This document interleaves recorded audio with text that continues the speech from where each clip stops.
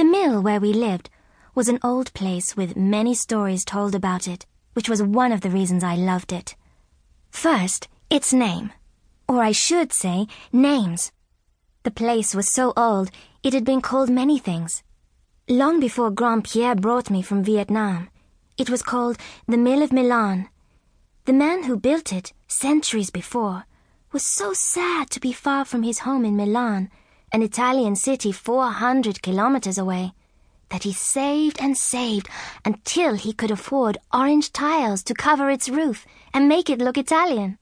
Long after he died, the place was still called the Mill of Milan, Le Moulin de Milan, a bit of a tongue twister, and a word trick as well, since from the sound of it, this name meant not just the Mill of Milan, but also the Mill of 1,000 years, Le Moulin de Milan, even though it wasn't 1,000 years old, not nearly. So, we lived in a stone mill with a river on one side and a canal on the other. Some boaters called our canal the water forgotten by time, since it sat in such a peaceful part of France, a part with more speckly stone walls and weeping willows than any other.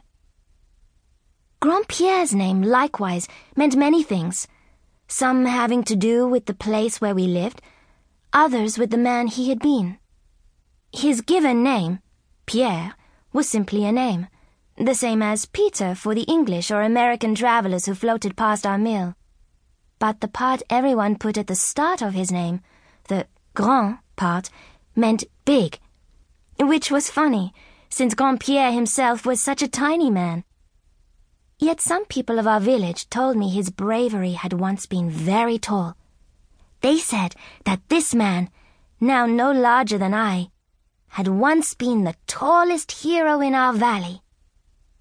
Another thing about his name was that he lived in a part of France known for its stones. Everything was made of stone. The bakery, the arched bridges, the mill where Grand-Pierre and I lived. Since the villagers were surrounded by so many stones, in so many sizes, in so many shades of grey, they had many words for them.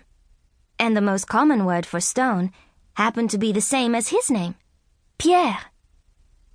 And there was more to his name, since these two words together, Grand-Pierre, sounded very much like grand-père or grandfather.